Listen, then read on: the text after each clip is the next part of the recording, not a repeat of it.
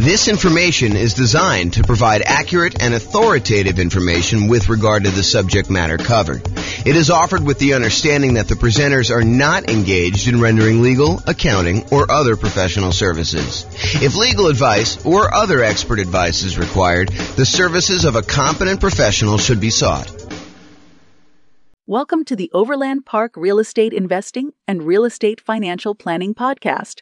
Learn all about investing in real estate in Overland Park, Kansas, with a combination of real estate financial planning and modeling with numbers specific to Overland Park, plus syndicated, more generalized recordings of live and pre-recorded real estate investing classes. Not all of them specific to Overland Park. Be sure to stay tuned after the podcast for a message from our sponsors. Well, good morning and welcome, everyone. This is your host, James Orr, and I have a pretty exciting class today. Today's class is all about improving cash flow by buying down your mortgage interest rate when buying investment properties. It's called Buying Down Mortgage Interest Rates for Real Estate Investors. And let's jump right into it because there's quite a bit to cover, and I want to make sure we get through it all. So today we're going to be discussing primarily buying down your interest rate when buying a rental property. The way that I'm going to do this, there's a spreadsheet that Brian made, which I'll provide a link in the show notes to.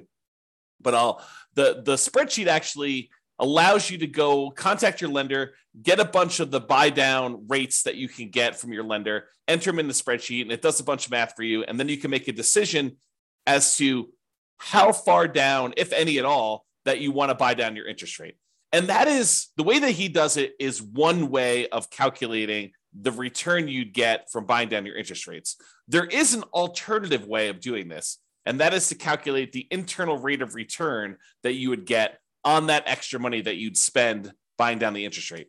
And arguably, some people, including me, might suggest doing it with an internal rate of return calculation. However, that's not what we're going to cover today.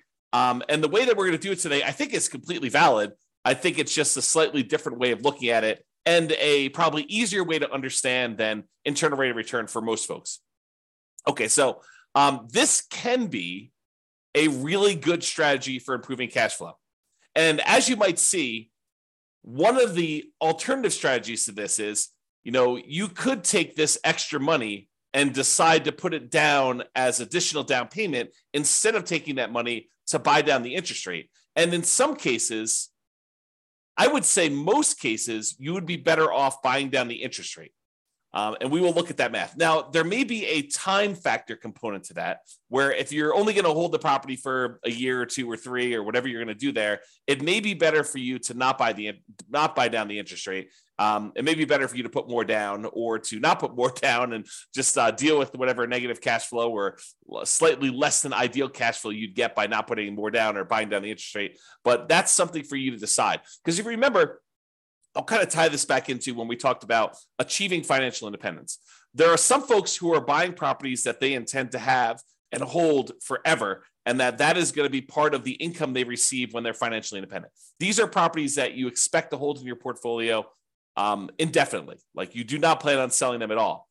And then there are other properties where people would buy in order to get a really good return on, especially that early on, that like excellent return on equity you get when you own a property for the first few years and your equity is relatively small because you're highly leveraged and you're able to get like almost like rocket booster type returns on that. Some people are going to buy properties to get those rocket booster type returns with the intention of trading them up for something else, doing a 1031 exchange and buying something larger, or selling off those properties, paying all the expenses on them, the capital gains, the depreciation recapture, the real estate commissions, if you've got any of those going out, and closing costs, if you've got those going out, and then take that money and then use that in order to stabilize your returns elsewhere, whether that's investing in something else like stocks or bonds, or taking that money and paying off existing loans. So depending on whether this is a property that you plan to hold forever in your portfolio, or a property that you plan on holding for a short period of time and then doing something else with it, you may or may not choose to buy down your interest rate depending on the hold period. I'll also add in one additional wrinkle. If your plan is to buy more properties than you need, like let's say you intend to have 5 free and clear properties in your portfolio at the end. Let's say your plan now is to go out and buy 12 properties with the intention of you're going to eventually sell off 7 of them and pay off the remaining 5 so that they're free and clear. Well, if you're going to pay off the remaining 5 early with proceeds from selling the extra 7, then you may not want to buy down the interest rates on the 5 either, because those are ones that you will not hold the loan for full term. And so these are things that you should decide. And the reason why we covered those in previous classes before we get to this point is you should decide which properties you plan to have in your portfolio at the time when you are financially independent and how you plan to get there. Like, do you plan on paying off these properties early? And a lot of times we make these plans and they change, but realize that you should have this plan going in. Okay, now that I've given you some background and context, let us talk about doing buying down interest rates when buying a property. Today, we're going to focus in on buying down the interest rates when you are purchasing a property.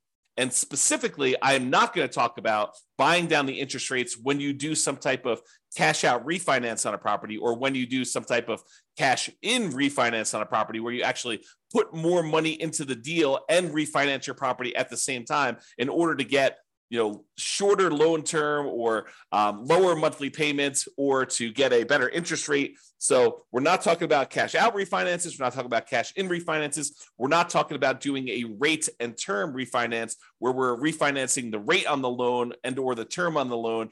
And we're definitely not talking about recasting a loan where you have a lump sum of money and you want to reduce the payment on your existing loan without changing the other terms of the loan. You just want to kind of like make a $10,000 additional payment on your property and reduce the monthly payment by whatever it is, $50, $100, somewhere in that ballpark, depending on how much time you've got left on the loan. But we're not talking about that either. This is specifically buying down your interest rate when purchasing a property. Okay.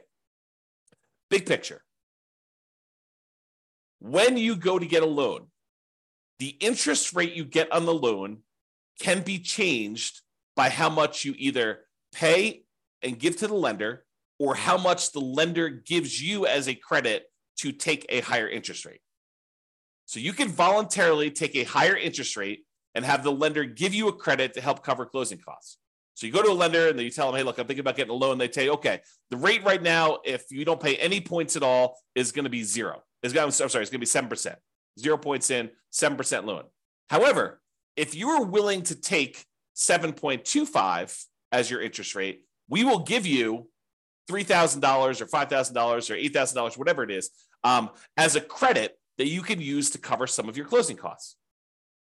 Or you can give us some money and we will give you a lower interest rate. If you sort of like give us $5,000 in advance, we will, instead of giving you 7% of your loan, we'll give you 6.75 as an example. So it can work both ways. You can pay money in order to have your rate lowered, or you can receive money as a credit from the lender in order to take a higher rate. Now, the money you receive is not able to be used for down payment. Down payment is completely different. The money you receive can only be used to cover like closing costs, not down payments. Okay, now, when we're discussing this, for the sake of this class, the change in the interest rate we're talking about is for the life of the loan. Okay. There are other loan programs where you could go in and the lender will say, I'll give you a 2-1 buy down type of loan where for the first year you get a really low interest rate. For the next year, you get a slightly higher interest rate, but still lower than what it would normally be. And in year 3, you're getting your normal interest rate. You can have a seller, a lot of times it's a builder, paying a lender in order to buy down the interest rate for you for a period of time, like a temporary lower interest rate. That is not what we're discussing here in this class. This class, we're talking about you paying a fee to the lender, and in exchange, the lender is lowering the interest rate for the life of the loan. So if you were going to get a 7% loan, now you're able to get 6.875, and that lasts for 30 years. Or until you pay off the loan. So you can pay off the loan organically over that 30-year period if it's a 30-year loan. Or if you make extra payments on it, it could get paid off sooner. So that interest rate would only last until the loan is paid off, you making extra payments. Or if you go sell the property, then the loan gets paid off and you no longer have that interest rate. Or if you refinance the property and get a new loan on it, then you get rid of that interest rate. So realize when you're buying down these interest rates, you almost need to like plan out what you're going to do with your property. You need to do some loan planning and say, I plan on having this loan for 5, 10, 15, 20, 30 years until it's paid off. So as one example, I have a loan on my owner occupant residence, and the loan is at 2.25%. It's a fixed rate 30-year loan. I am probably never paying that loan off. The loan is at such a low interest rate that I would rather have that money sitting in CDs or buy another free and clear rental property instead of paying off the loan on my owner occupant property. But it helps to know when you get a loan how long you're going to have that. Okay. Now, there are other things you could do where you get these short-term interest rates, which we talked about, like that lower payment for the first 2 years. Again, we are not discussing those. Okay. So I mentioned the word point. What is a point when you hear a lender say a point? Like you may hear them say, look, your interest rate is 7% with 1 point, or 6.5% with 1 point, or 6.5% with 2 points. A point is money that you pay to a lender upfront to get the mortgage interest rate. It is non-refundable. It is a fee that you pay to the lender in order to get an interest rate. And they can be positive where you pay the lender points, or they can be negative where the lender gives you a credit in order to do that. From the lender's perspective, it almost looks to them like money now instead of interest later. So they're like, look, you can pay me $5,000 now, and I will give you a lower interest rate so that I'll collect less interest over time in exchange for a little bit of money up front. Now, 1 point is 1% of the loan amount.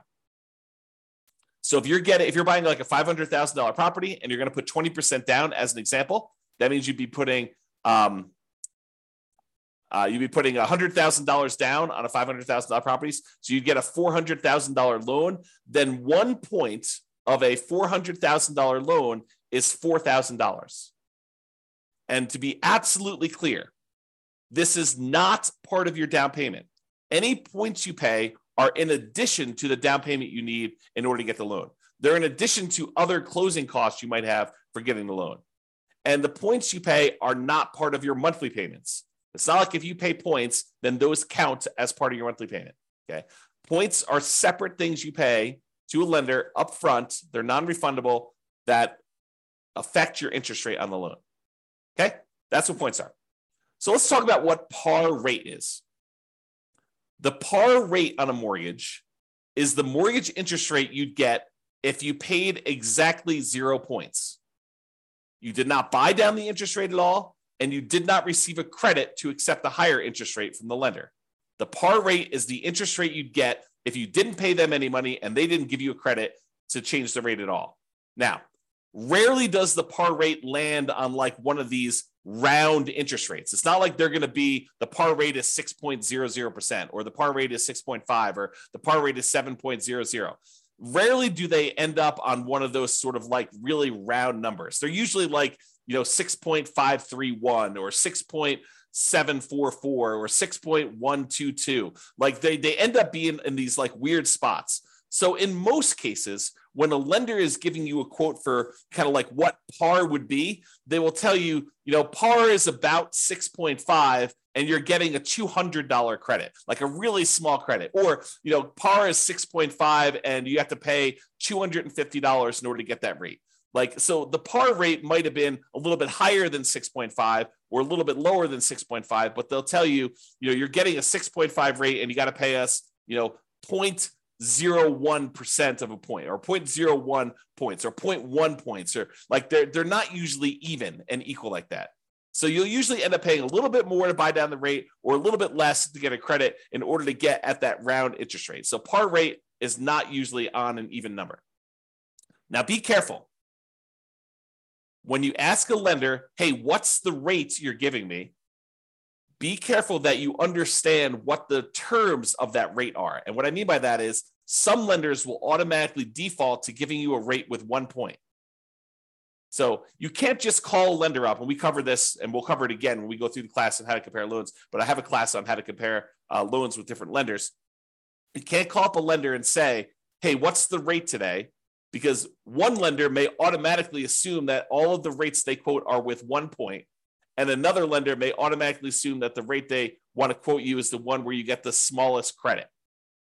So, and the rates may be, a quarter point difference or more, depending on what you're looking at. So you can't say to them, do this, because they're not necessarily quoting you the same thing. You need to understand what the charges are for that loan to make sure you understand what they are giving you. So when you call them up, say, what is the rate? What is the par rate right now with no points?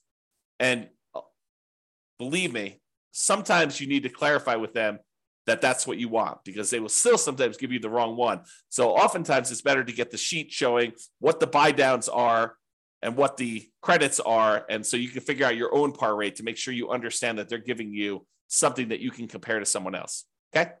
So just a tip when you call lenders, you're trying to do that. Now, so let me paint a picture for you. You're about to buy a property. Okay. You have enough money set aside for whatever down payment you need. You have money set aside for all the reserves you need on the property you're buying, your personal reserves, and any other properties that you currently own. In addition to that, you have your closing costs set aside for buying this property. And if you're prudent and you actually have negative cash flow on the property that you're buying, maybe you're buying a property with little down and it's got some deferred down payment, negative cash flow, you've set aside any negative cash flow you'll have until that negative cash flow goes away. We'll talk about this in another class, but you set aside any negative cash flow that you have on that property as a prudent investor, knowing that, hey, that's coming. Maybe I should have my down payment, my reserves, my closing costs, and any negative cash flow that I'm going to have on a property. If you don't have a negative cash flow, you don't need to worry about that. Okay. So that's the context of where we are. In addition to that, in addition to your down payment, your reserves, your closing costs, and maybe some negative cash flow, if you've got that, you have some extra money. So the question is, what do you do with that extra money? Well, number one is you could invest in something else.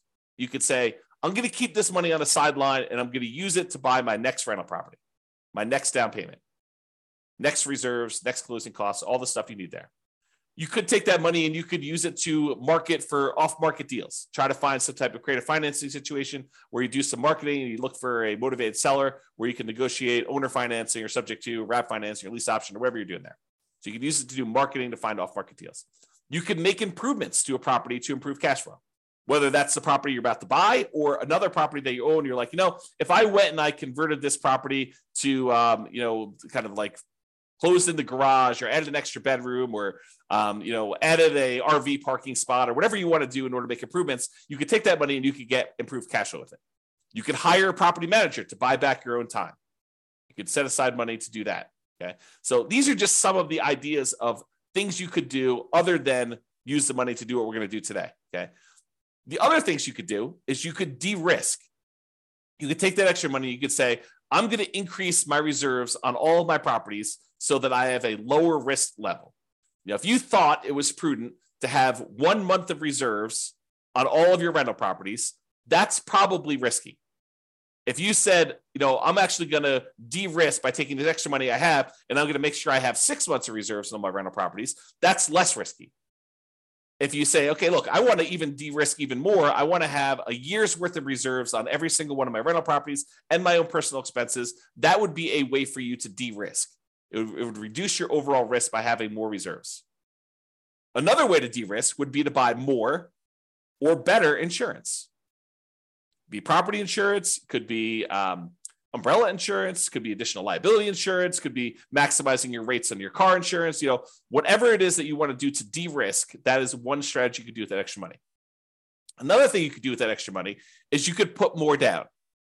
By putting more down, it means that you end up borrowing less, which reduces the payments that you have on the property and therefore would improve cash flow. So by putting more money down, you borrow less money on the property, reduces the payment and improves cash flow.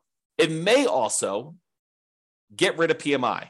If you went from putting 15% down to buy an investment property to putting 20% down, you would also eliminate PMI. So you'd borrow less because you're going from 15% to 20% down. So you're borrowing, instead of 85%, you're borrowing 80% now. So that would reduce your payment. But in addition to that, you'd get rid of PMI, which would further reduce your expenses on the property, which would also improve cash flow.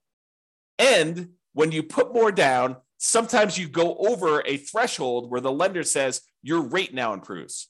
If you go from putting 15% down to putting 20% down, not only do you borrow less, not only do you get rid of PMI, but you also get a slightly better interest rate directly from the lender because you went from an 85% loan to value to an 80% loan to value on your loan. Okay. So by putting more down, you can improve your cash flow in possibly 3 ways, usually at least 2, which is borrowing less and getting a slightly better interest rate. So those are some of the options if you have extra money when you're buying. Today, we're going to cover one of the other things you could do with that money, and that is you could voluntarily pay extra points to the lender to buy down the interest rate on the loan. Okay, so you give money in terms of points to a lender. They're non-refundable. You don't get them back. They don't count as equity, but then you actually use that in order to improve the interest rate you're getting on the loan for the life of the loan, which could improve cash flow. So comparing the two options, you can either put more money up for down payment or you could buy down the interest rate. If you do it as down payment, you borrow less, you lower the payment, you get improved cash flow. When you buy down the interest rate, you borrow the same amounts, you reduce the interest rate, and you improve cash flow. When you put more down as a down payment, the money is now in equity in the property. You are likely to get it back when you either sell the property or do a cash out refinance. When you buy down the interest rate, the money is consumed. The lender takes it as a fee. It is not equity in your property. You do not get that back when you sell or do a cash out refinance. When you put more down payment down, it lasts the full life of the loan, just like it does if you buy down the interest rate. They both last for the full life of the loan. When you put more down in down payment, it may change your interest rate. May. If you don't go over a certain threshold, if you only go from putting 20% down to putting 22% down, you may not see an improved interest rate from doing that. If you go from 20% down to 25% down, you are likely to see an improvement in your interest rate when you put more down. However, when you buy down your interest rate, that's literally what you're doing. It does change the interest rate. When you put more down in down payment, it may impact your private mortgage insurance. If you go from less than 20% down to at least 20% or more down, then it will affect your interest rate. It'll affect your PMI. It even affects your PMI if you go from like 5% down to 10% down. It doesn't even mean that you need to get rid of it completely, but actually having more in down payment will reduce your PMI payments by some, not to zero. You have to, in order to reduce your PMI to zero, you need to go above 20% or more. Okay, but you can go from 5% to 10%, and it could actually adjust your PMI because you hit certain thresholds with PMI. When you buy down your interest rate, though, it does not impact PMI at all. Okay, so those are comparing the options. So let's say you do want to consider buying down your interest rate. You call your lender up or you email your lender and you say, look, hey, can you send me a list of the buy down table for buying down the interest rate on this particular thing? And they'll send you over something what looks like on the screen here, which is a buy down table showing you all the different rates along the left-hand side. Then there's a column for APR, which I'm not going to get into today. Then there's the price, like how much it actually cost you in order to do that. The discount or rebate percentage, like how much in terms of points that it cost you to do it, whether they're giving you a credit, which is the green ones down here. This is where they're paying you money. The red ones are where the borrower, you, are paying in a fee in order to get that. This is the dollar amount of the rebate based on whatever price of property they put in to give you this quote, and whatever your credit score is and stuff for today. So it tells you like how much it costs you to do that in order to do it. And then it gives you what the principal and interest part of the payment is. Okay. So this is the table they will give you. And you're looking at it and you're like, I'm not sure I understand like what the implications are just by looking at the table. And that's right. That's the trick, is that you need to do some math in order to determine if this is worthwhile doing. Okay.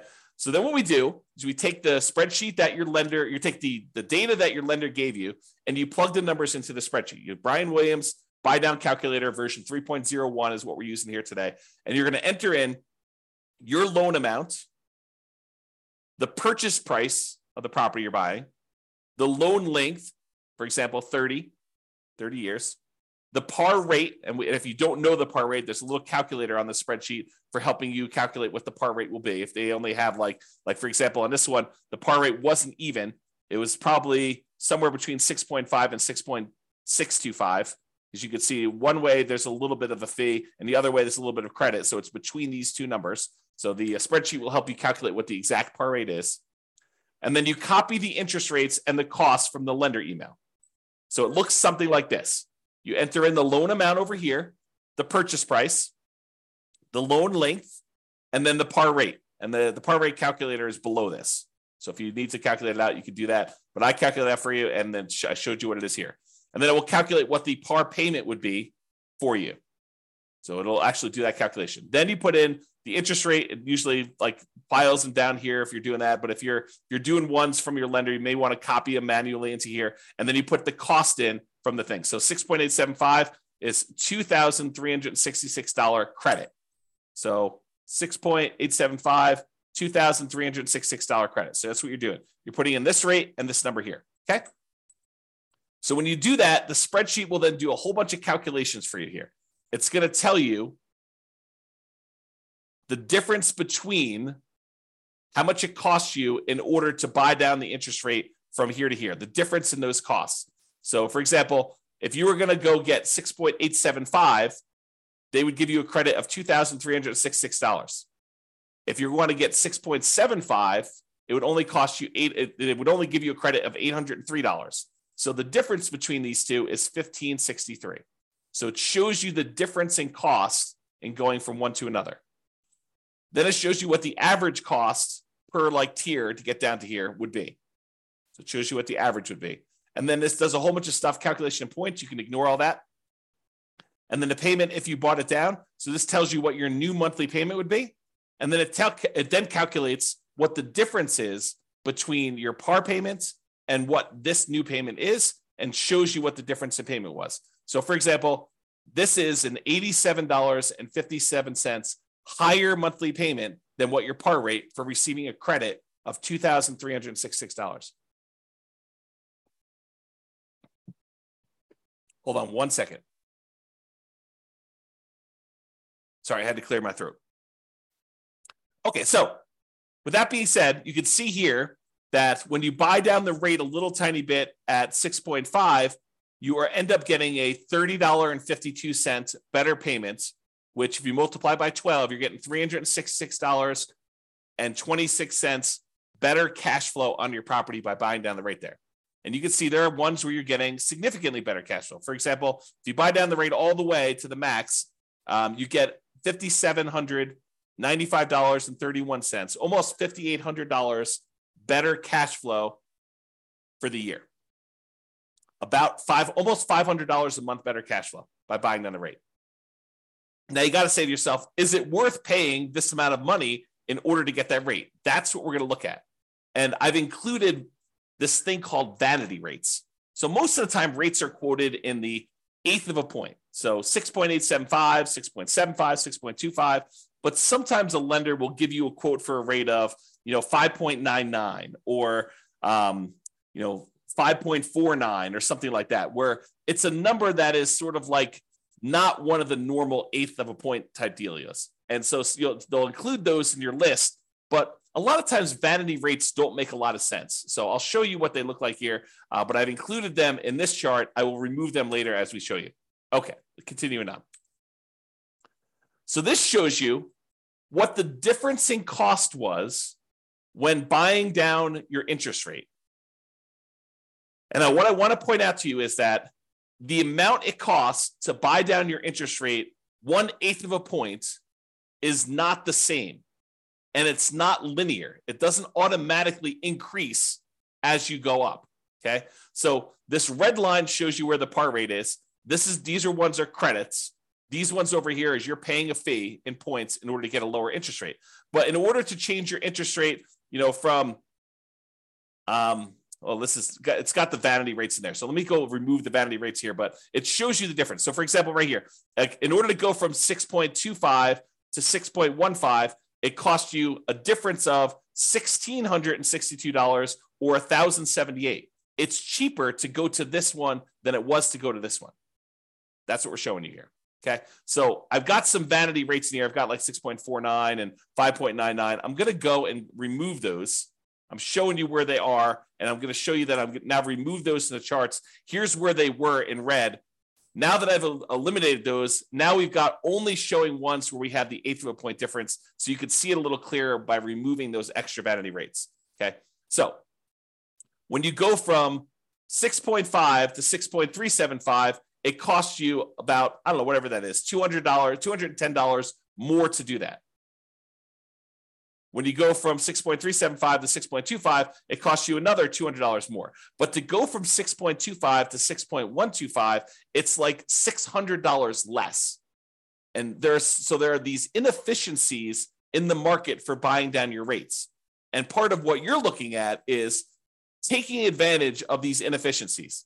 They will sometimes tell you, look, we would prefer you to buy down here, but we'd prefer you don't buy down past this certain level. Like as one example, if you wanted to go from 5.125 to 5.5, I'm sorry, from 5.125 to 5 even, the difference in buy down for these is significant. It's like $1,400 more. So this may be a spot where you might consider not buying down the extra amount. Or here might be one where you consider not buying down the extra amount. Or here might be one. You can see whenever it goes and it gets more expensive to buy down to the next level, you got to wonder, is it worth it doing that for me? And we're going to do some additional math, and I'll show you that. But realize that they change. It's not uniformly one price to buy down to the next lowest interest rate tier. Okay. Same table before. I've just now eliminated the vanity rates. Not going to go over this. I already went over it again. Now, one of the things we're looking at is the average cost per incremental interest rate. And you can look at these and you can see that, ignoring the ones that are credits, if we start looking at the ones that are actual buy downs, you can see that they sort of like increase a little bit, then they decrease a little bit, and then they start increasing again. So if you were thinking about where you might want to buy down, one of the things you could look at is where it actually starts to increase again. So you can look for these inefficiencies, and I'm going to zoom in and graph this out for you and show you this is the average cost per incremental improvement in mortgage interest rate, the average cost in order to buy down to that level. And this is to the left of here are the credits. So we're going to just ignore those unless you wanted to take a credit, but we're talking primarily about buying down the rate. And so you can see to go from 6.5 to 6.375, it's more expensive. To go from 6.375 to 6.25, it's slightly more expensive. Then it gets cheaper to go to 6.125. Then it gets the tiniest bit more expensive to go to 6%. Then it starts getting a little bit more expensive again to go to 5.875. So you could look at this and you could say to yourself, look, if I wanted to get a deal, it might be the kind of like best bargain to stop buying down the rate when the rates start getting increasingly more expensive. So this could be a good spot for you to consider. Now, the decision is totally up to you. You don't have to buy down your rate at all. You could choose to take the par rate. You could choose to take a credit. But if you're thinking about, I want to improve cash flow on my property, this is one way to do it. And then you got to wonder to yourself, is the extra money that I'm spending worthwhile investment? What's the return I'm getting on spending this extra money? And that's where we're headed with this.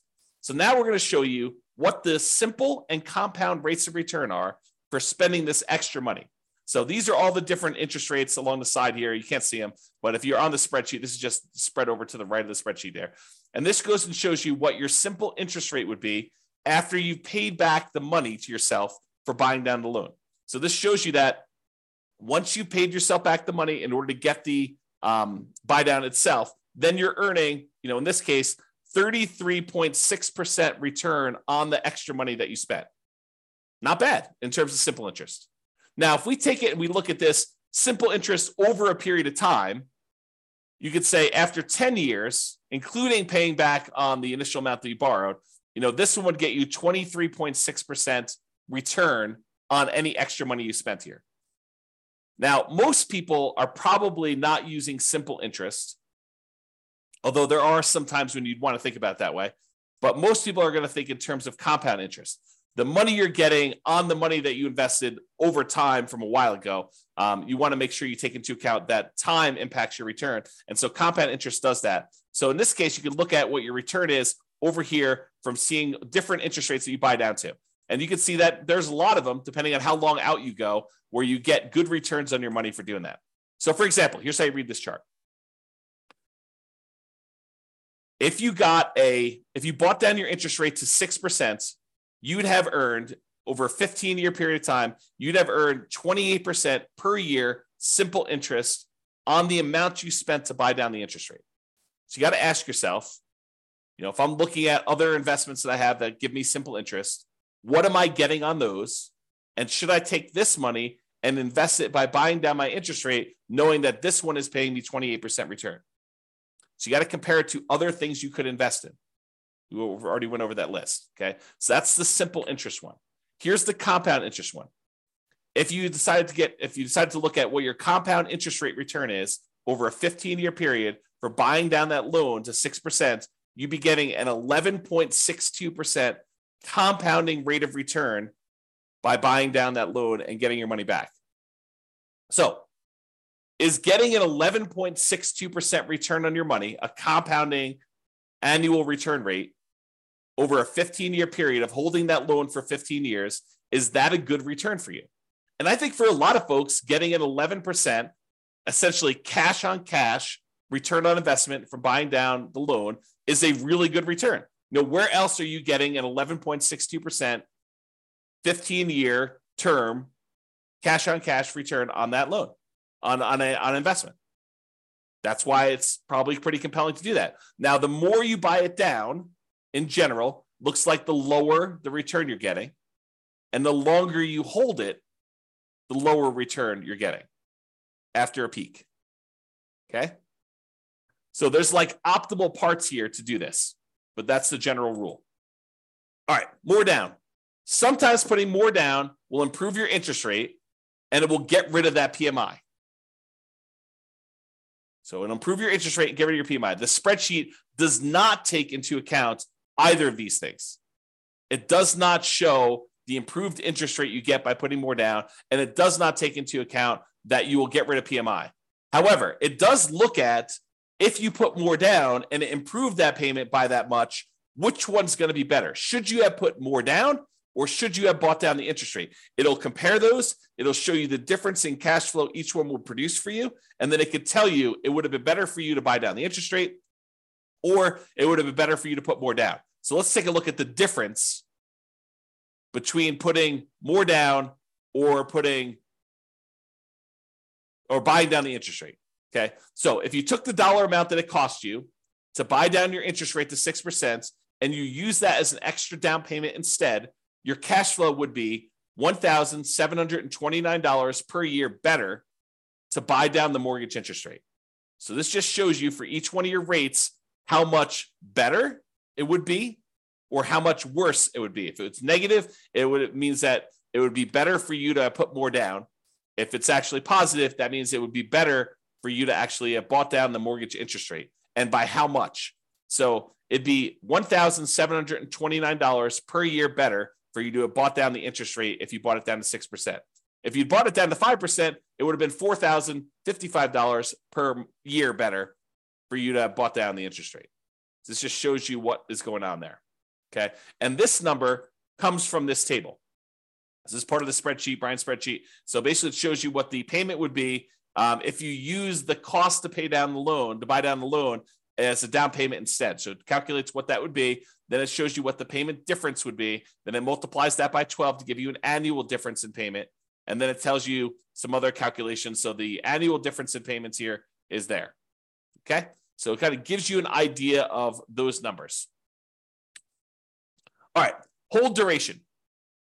In general, the longer you hold the property, the better off buying down your interest rate will be. You can't expect to spend money and then a year later pay off that loan and expect it to be profitable for you. You're going to end up, it's going to be ugly for you because you're going to spend all this extra money to buy down the rate, which you only got a benefit for a year. But if you get that benefit for 5 years or 10 years or 15 years or 20 years or 30 years, it tends to be better if you do it that way. And so this table, part of Brian's spreadsheet, shows you how much better it would be by how long you hold it. Now, I need to talk to you about what's going on in this table because it's not just cash flow anymore. Up to this point, we've been primarily talking about how buying down your interest rate or putting more down have improved the cash flow on your property. Because when you buy down the interest rate, it actually improves how much your monthly payment is, which means your cash flow improves by that amount. Or when you put more down, it improves cash flow because you're borrowing less, although in some cases it improves your interest rate too and gets rid of PMI. Although in this case, we're only looking at the difference between borrowing less as to how it improves cash flow. So it does do that. However, when you buy down your interest rate, something else changes as well. If you remember the 4 areas of return you have when you buy rental properties, there's appreciation. The property tends to go up in value over time. It doesn't matter how much you put down as to how much the property goes up or down in value. If you put 100% down, the property can still go up or down in value the same amount. If you put nothing down and you borrow 100%, doesn't matter, the property can go up in value that. Now, your return on how much you invested changes, but the dollar amount you're getting from appreciation stays the same. If the property goes up 3%, it doesn't matter if you put nothing down or you put everything down. The same thing holds true for your tax benefits. It doesn't matter if you put 100% down or nothing down, you still get the same depreciation benefit, tax benefits of owning that rental property. However, how much you put down is impacted by, or how much you put down impacts cash flow. The more you put down, the better your cash flow tends to be. If you buy down your rate, the better your cash flow tends to be. Okay. But it also affects something else that most people don't think of, and that is how quickly and how much you pay off on the loan, the debt amount each month. And I'll give you a really simple example of this. If you're buying a $500,000 property and you're getting a $400,000 loan, the $400,000 has to be paid off over 30 years. So you got to pay off $400,000 over a 30-year time period. So a certain amount of that has to be paid off each month in order for you to pay it off by the time it's 30 years later. But if you only borrow $50,000, then the amount of money you have to pay off is only $50,000 over that same 30-year period. So the amount you actually pay off is significantly lower when you borrow less. However, something else people don't realize is when you change your interest rate, it also changes how much you pay off at what point in the loan. The lower the interest rate, the more you're paying off on the loan earlier. The lower your interest rate, the more you pay off earlier with each monthly payment. So the amount of equity you gain in your property also changes based on what your interest rate is. So when you buy down your mortgage interest rate, it also changes how much equity you grow in the property and when. What this chart takes into account is both your cash flow difference and the equity difference you get between buying down the interest rate or putting extra down payment down, because when you borrow less, the down payment impacts your equity as well. So it does take into account both of those changes, and it shows you what the difference was. So in this case, if you look at whatever it was here, I think this is probably around, 1, 2, 3, 4, 5. I think this was buying around to 6% or so. So right here, I'm assuming this is the buy down 6%. It shows it on the full table, but I can't see it. It shows you that after 15 years, you'd be $18,331 better if you bought down the interest rate than putting that money down as additional down payment. So this shows you both the cash flow improvement and the equity improvement you'd have by doing that based on hold duration. Okay. Now, buying down your rate or prepaying PMI. So let's say you're doing a nomad strategy or a house hacker strategy where you're thinking to yourself, okay, I put 5% down. I've got a little bit of extra money. Should I buy down my mortgage interest rate, or should I take that same amount of money and should I prepay PMI instead? PMI is whatever it is, $250 a month. I could take $5,000 and I could get rid of that $250 a month. Which one is better? Should I buy down the interest rate or should I prepay this PMI to improve that? And I probably should do an entire class on how to compare these. But for now, the correct way to do that is to use the world's greatest real estate deal analysis spreadsheet, which is free. Just go download it at realestatefinancialplanner.com/spreadsheet and do both options. Do one option where you buy down the interest rate, do another option where you actually prepay PMI, and look at the returns you're getting, all the returns you're getting, because it actually impacts more than just cash flow. Look at all the returns you're getting and decide which one better fits what your specific goal are, what your preferred return characteristics are. Are you emphasizing and making your number one most important thing cash flow? Well, then you might want to look at cash flow. But if you're looking at what is my overall return, which a lot of folks are, then you may want to go look at which gives you a better overall return comparing those two different options. And that's the way to do it. Okay?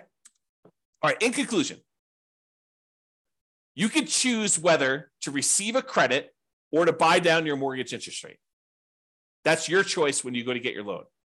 It can be better to buy down mortgage interest rates than to use that same amount of money to put more down. It can be better for you to do that. So you should call your lender to get the buy down amounts and then use the spreadsheet to do some math to see what may be best for you in your specific situation. And if you need help with this, ask your lender and or your real estate agent. You know, it would help if you filled out your spreadsheet and you understood what you're trying to do. But if you need assistance, your lender should be able to answer questions about this and help you do it. Now, the decision is going to be yours. You understanding what return you're getting for buying down this rate from the spreadsheet, you need to decide, hey, look, do I want to spend more money in order to get this perceived return on that extra money that I'm spending, thinking I'm going to hold the loan for that amount of time? Or do you want to not spend money and do that? I mean, it's up to you. So realize that the decision is yours, and it's really a decision about what type of return you want to get on that extra money. Maybe you decide you don't want to buy down at all. Maybe you say, look, I should just take this money and go buy another property. And instead of getting, 11%, additional cash on cash return on this, I can get a overall, whatever it is in your marketplace, 30% overall return on my money when you include appreciation, debt pay down, depreciation, and cash flow on your money. Or maybe you're like, hey, look, cash flow is really important to me. It's going to be what gets me to financial independence. I want to optimize for cash flow. And so I'm willing to spend money now in order to get a really good return on that money by buying down my rate and improving cash flow. It is your choice. All right. That's all I got for you. I hope you enjoyed this class. I'll put a link to the spreadsheet in the show notes for those of you that need that. And feel free to use it to analyze your next buy down when you're purchasing a property. This has been James Orr. Have a great day, everybody. Bye-bye for now. With home prices up, mortgage interest rates up, and rents up, but not quite enough to counteract the higher prices and interest rates, cash flow on rental properties in Overland Park is harder than ever. Book a call with the Real Estate Financial Planner to apply our proprietary 88 strategies to improve cash flow on your rentals. See the show notes for a link to schedule your call and improve your cash flow today. If you're a real estate agent, lender, or professional in Overland Park that wants to help our real estate investor listeners, consider reaching out to learn about collaboration opportunities with this podcast. We'd love to add more value to our listeners by having you assist our investors buy, sell, and finance their real estate investments. See the show notes to schedule a call to discuss collaboration opportunities.